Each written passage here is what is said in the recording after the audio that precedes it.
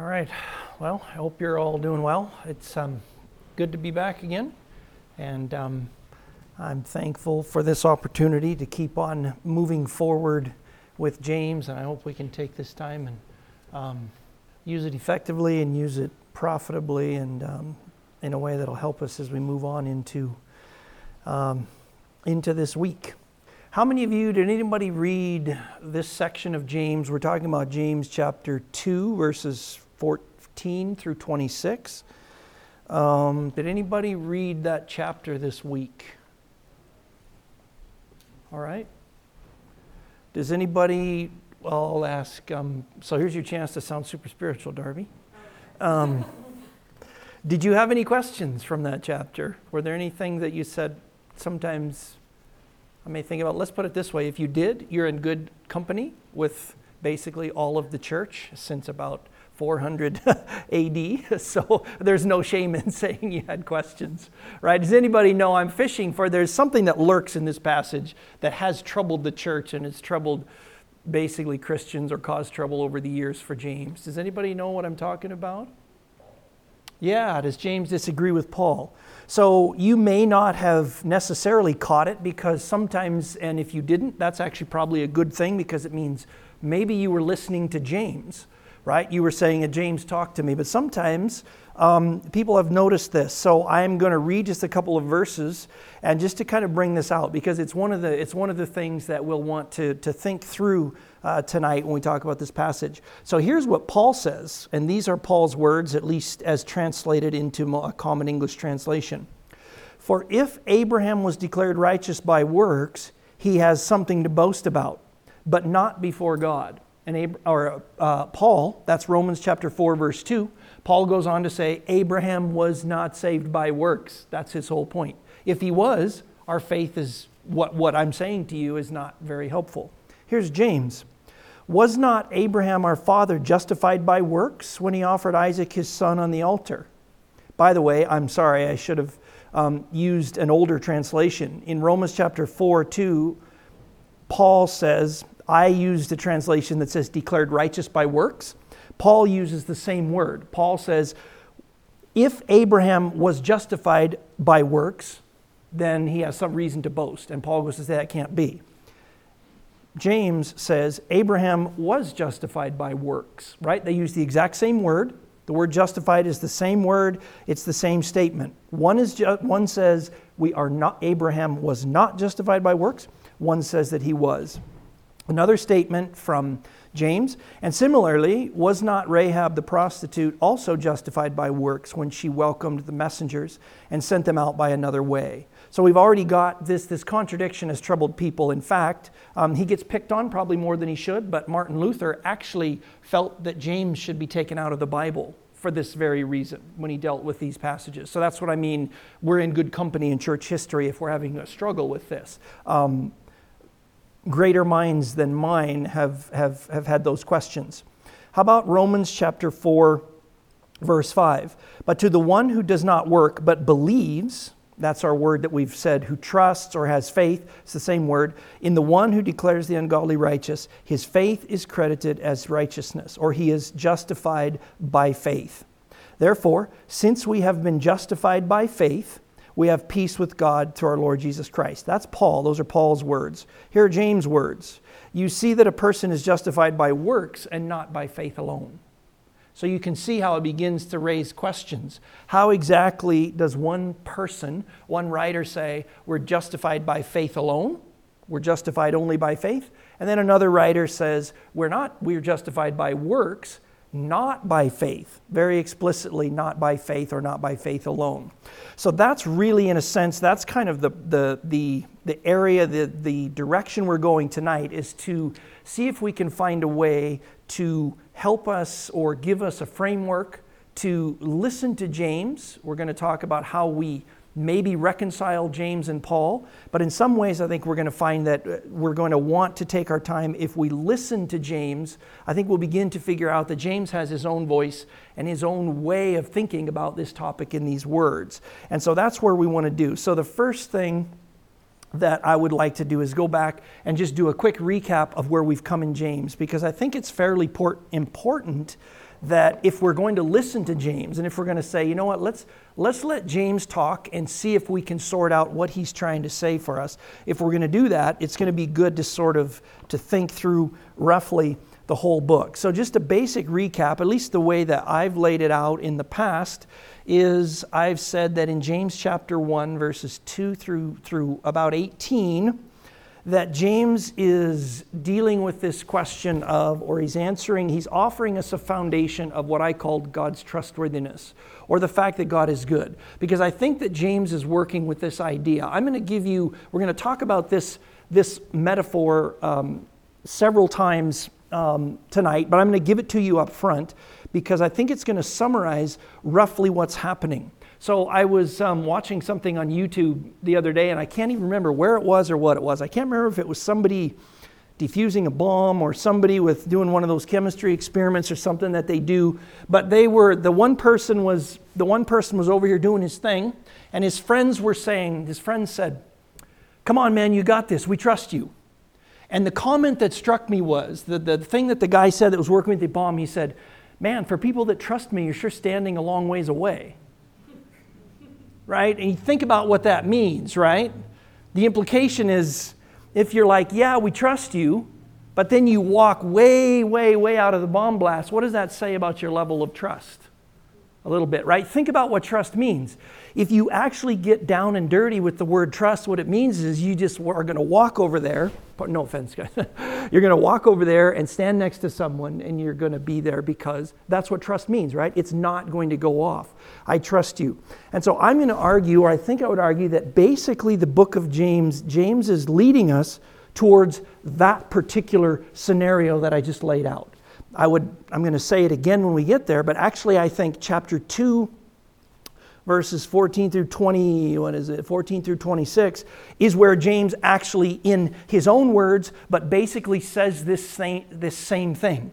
He says, if you tell God you're going to trust Him, you got to stand by Him, right? You got to walk over there and be next to God while He's defusing the bomb, okay? And so I think in the background, that's roughly where James is headed as sort of an overarching thought for actually, I think, very likely the whole book. And if you think about that, one of the things then that he does, and this is how I think chapter 1 factors into that, I think in chapter 1, James is actually spending time telling us that you can actually trust God, building up God's character. Remember when he said, you know what, if you have wisdom, ask from God, and then do you remember he gave us a number of things that said God gives generously and without nitpicking and without whining and complaining about how bad you are and how dumb you are and that kind of thing. So right there from the beginning, that's in verse 5 and 6.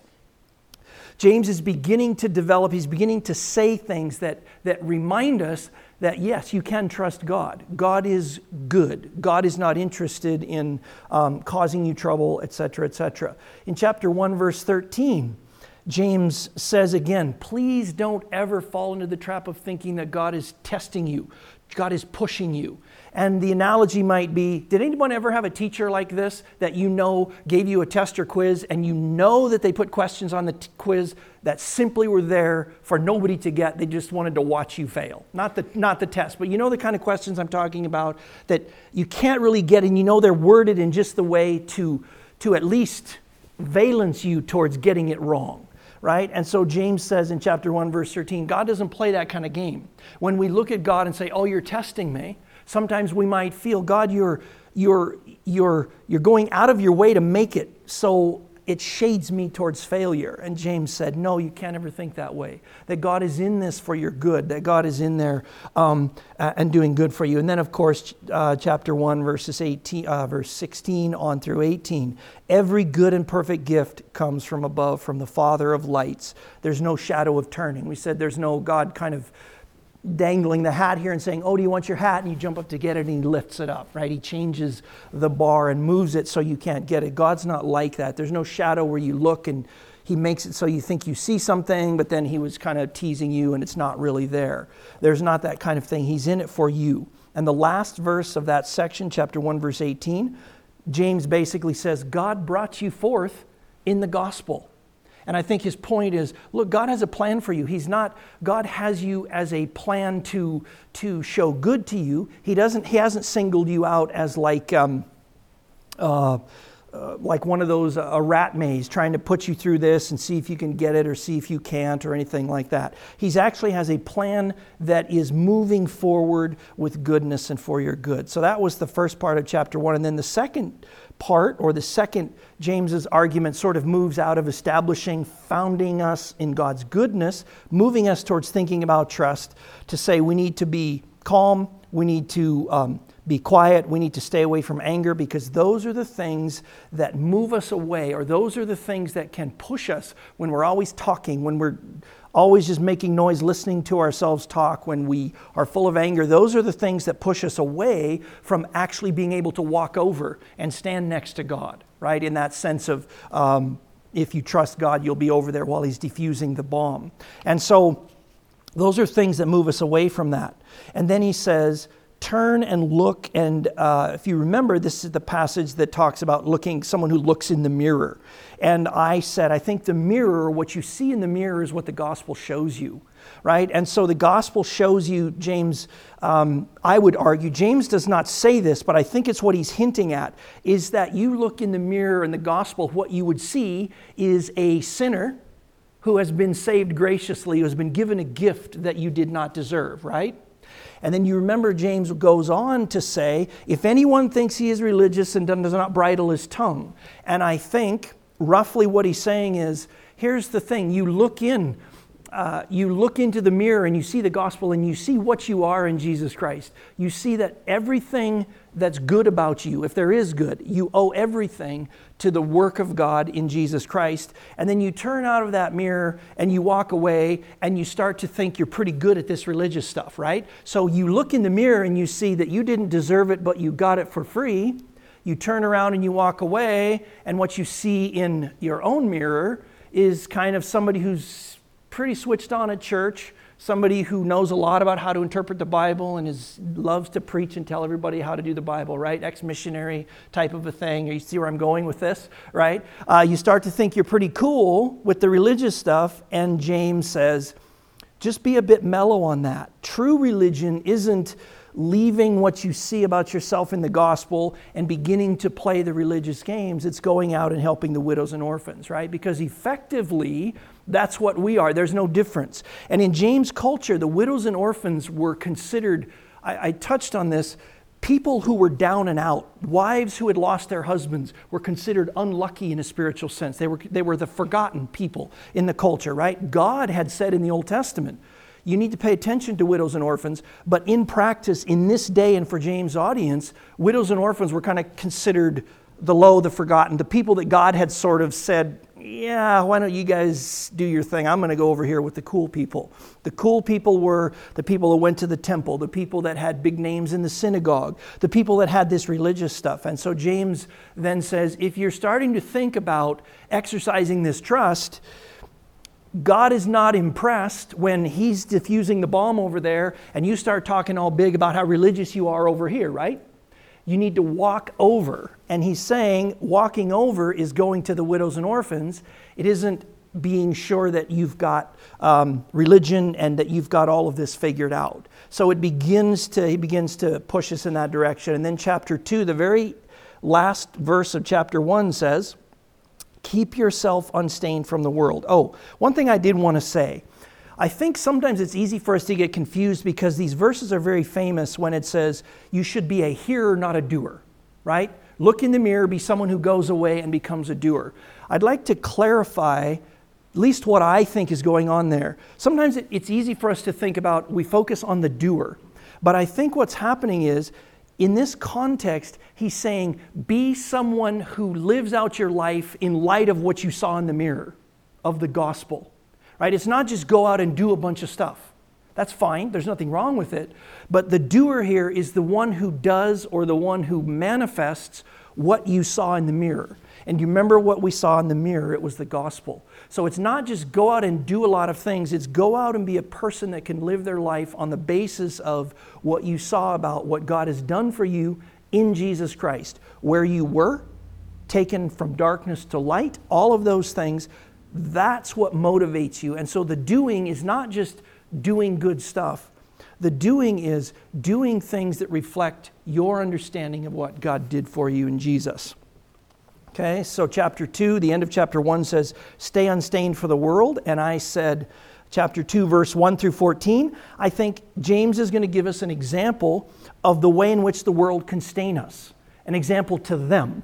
And it's something that I think was very poignant or very much in their face. The example of favoritism. And you might remember I talked about the idea of favoritism being when a rich person comes to the church, that represents your livelihood. It represents, in a sense, life and death. I hate to put too fine a point on it, but it's like life and death. That's how you get a job when you're people like this. And so he begins to move us into this way of thinking about trust. What does it mean, right? Now, when you've looked at a rich person who represents food for you for 2 or 3 days, or maybe even a month, you looked at that rich person, now do you start to see there's the temptation? God has said over here, God's diffusing the poor person bomb. God has said, hey, poor people are cool too.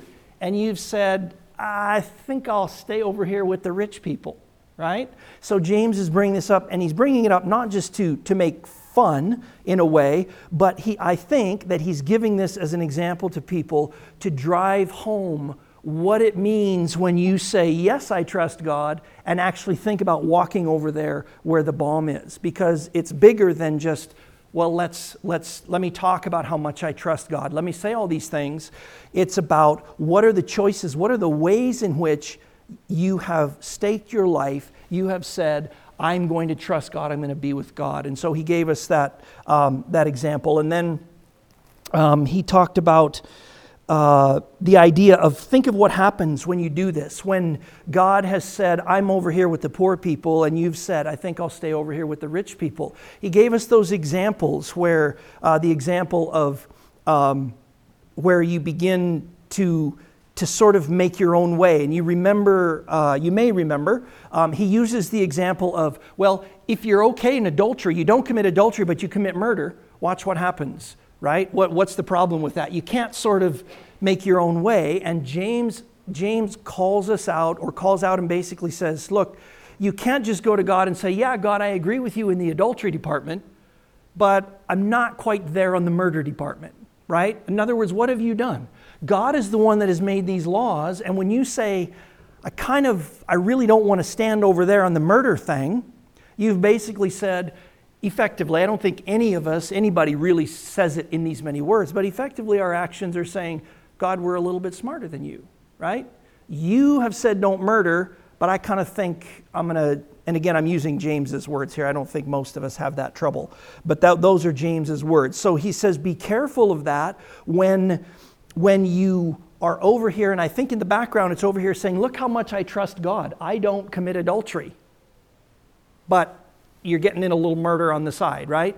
James is saying you have to, when you make this claim to trust God, it has to go down all the way through your life. You can't kind of dip your toes into trusting God. And so there's a theme there that I just want to recap, because we'll start over again from the beginning, because I think James is moving us towards something that's a problem for him. It's a sub-theme that was woven into everything that we talked about, and it's the theme of double-mindedness, the theme of just dipping your toe. James is going to say you can't just dip your toe into trust of God. You can't kind of test those waters, right? What happens? You test and the water's freezing and you run away, right? What kind of behavior is that? It's actually the double-mindedness, the wave behavior of chapter 1, right? I want God's wisdom, but then you test it. Well, I didn't want it that way, and you want to start moving back, right? And so this idea of double-mindedness is something that's going to be woven all the way through to the end of the book. And James has prepared us from the beginning, right? There's no sort of toe-dipping halfway. One of the first ways he said it is, consider your trials joy. Right? If that's not commitment to trusting God, I don't know what is, right? When you actually think, I can look at these things that I hate and that I fear, and I'm going to say this is good. This is something I can be happy about. How about in chapter 1, verse 9 through 11, when he said, let the poor man boast in his poverty, let the rich man boast in his riches, right? all of those things, you can't kind of, if you say you're trusting God, you can't kind of keep your toe dipped in the pool of riches over here, right? You have to be willing, if you lose everything, to be the same Christian that you were before you lost everything. And so again, wholeheartedly, James is saying, starting to give us this theme, when you go with God, you have to commit 100%. You have to be on board with trust. It's not good enough to stand over here and say, yeah, you get that bomb, Lord.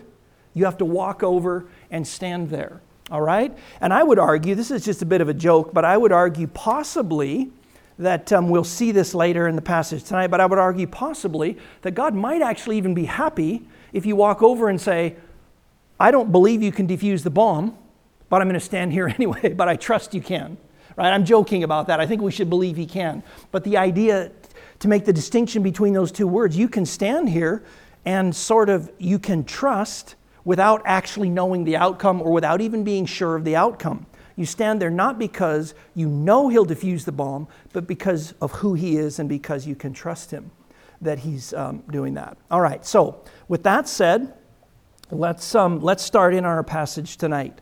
All right, what good is it, my brothers, if someone says he has faith but does not have works? Can that faith save him?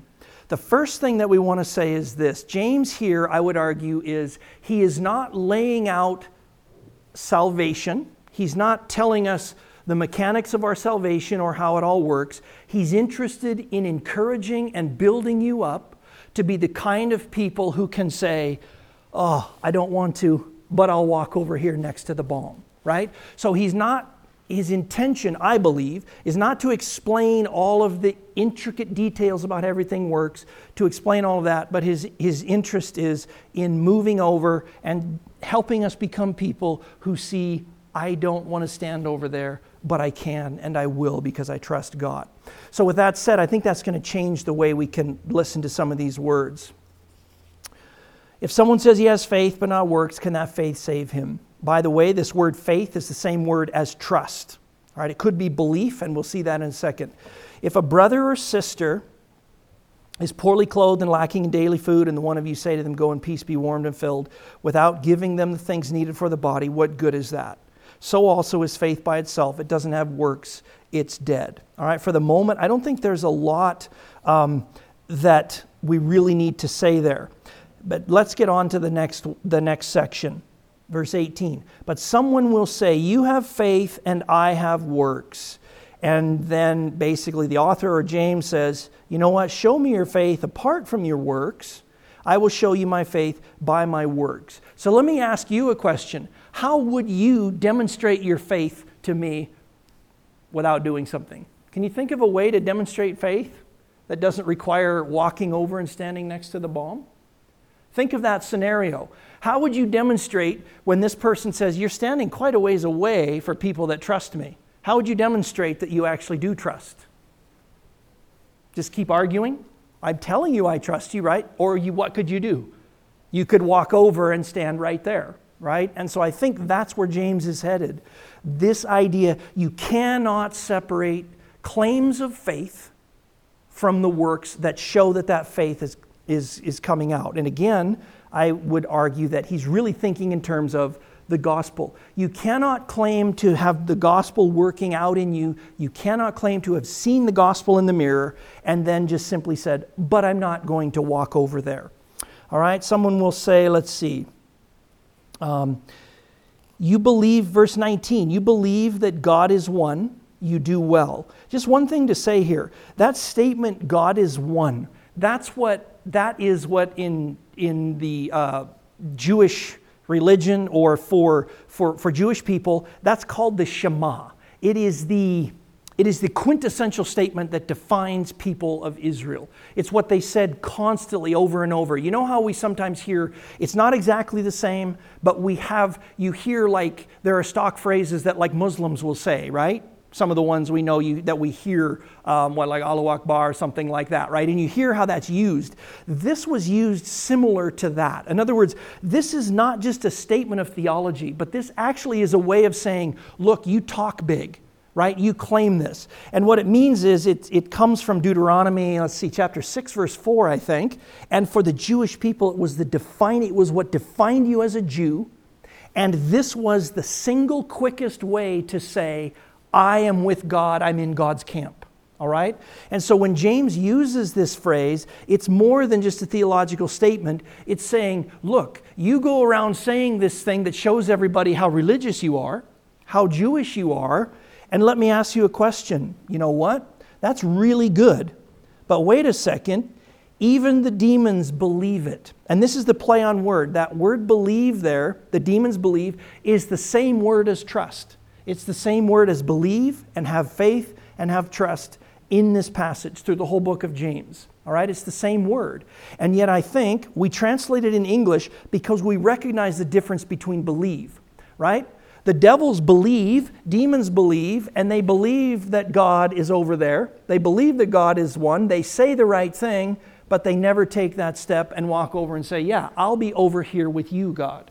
And I think that's what James is saying. That's his distinction that he would make, is that trust is different from belief. There's the belief that says I know something or I talk a lot about something, and then there is that step where you actually submit and you hand over and you walk over and help God defuse the bomb. All right? And so that's, I think, what he's saying there. They believe, and they believe it so much, they have so much conviction, they shudder. They actually shiver.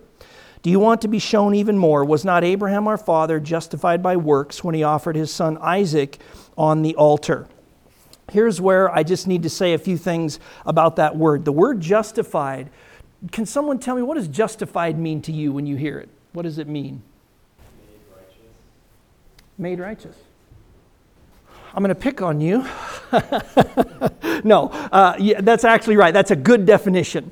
But here is a just raw Bible study principle. Words can have different meanings in different contexts. Remember we've talked about that? So let me read a verse to you from, let's see, King James. I'm going to read it in King James because it highlights the issue. Luke chapter 7, verse 29. And all the people that heard him and the publicans justified God, being baptized with the baptism of John. So does God need to be made righteous? No. All right, so we have that. Let me read to you 1 Timothy chapter 3, verse 16. Jesus was manifest in the flesh, justified in the spirit. Did Jesus need to be made righteous? I would say no. I'm going to say no. Right. So here's the point. The word justified that's translated here has multiple meanings. One of the meanings is this. Listen to this one. This is Matthew chapter 11, verse 19. Wisdom is vindicated by her deeds.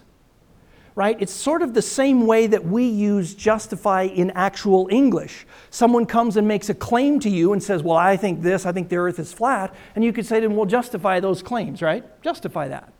Or we might say, someone says, oh, I believe this, or I trust this, I think this will happen, and then it happens, and we might say, your faith was vindicated, right? Have you heard that kind of usage where you say, oh, the events that happened vindicate, or they hold out, they prove that what you thought or what you claimed was actually correct. So I'm going to argue, we could do more about this. I have more verses, but we don't want to take all the time. In fact, all of your translations, I don't think there's any translation other than the King James. In 1 Timothy 3:16, almost all translations say, he was vindicated by the Spirit, right? And what it means is the word is justified. Same word as in James, same word as in Paul. But what it means here is the Spirit showed that when Jesus claimed to be the Son of God, those claims were vindicated. He vindicated those claims. Does that make sense? So this word justified can have that sense of here you're saying something or this is being put out there, and then we think about it and we prove that correct or we prove that right. So I'm going to argue that that's a better flavor for what's coming up here. All right? Was not Abraham our father? And I'm going to supply this. It's not right in the text, but I'm going to supply this. Was not Abraham our father? Were not his claims to I trust God, were they not vindicated by his deeds when he offered up his son Isaac on the altar? Right? And I think what he's hitting at is this. Abraham didn't say, God, yeah, no, you go over there. I'm going to stand over here with my son Isaac, right?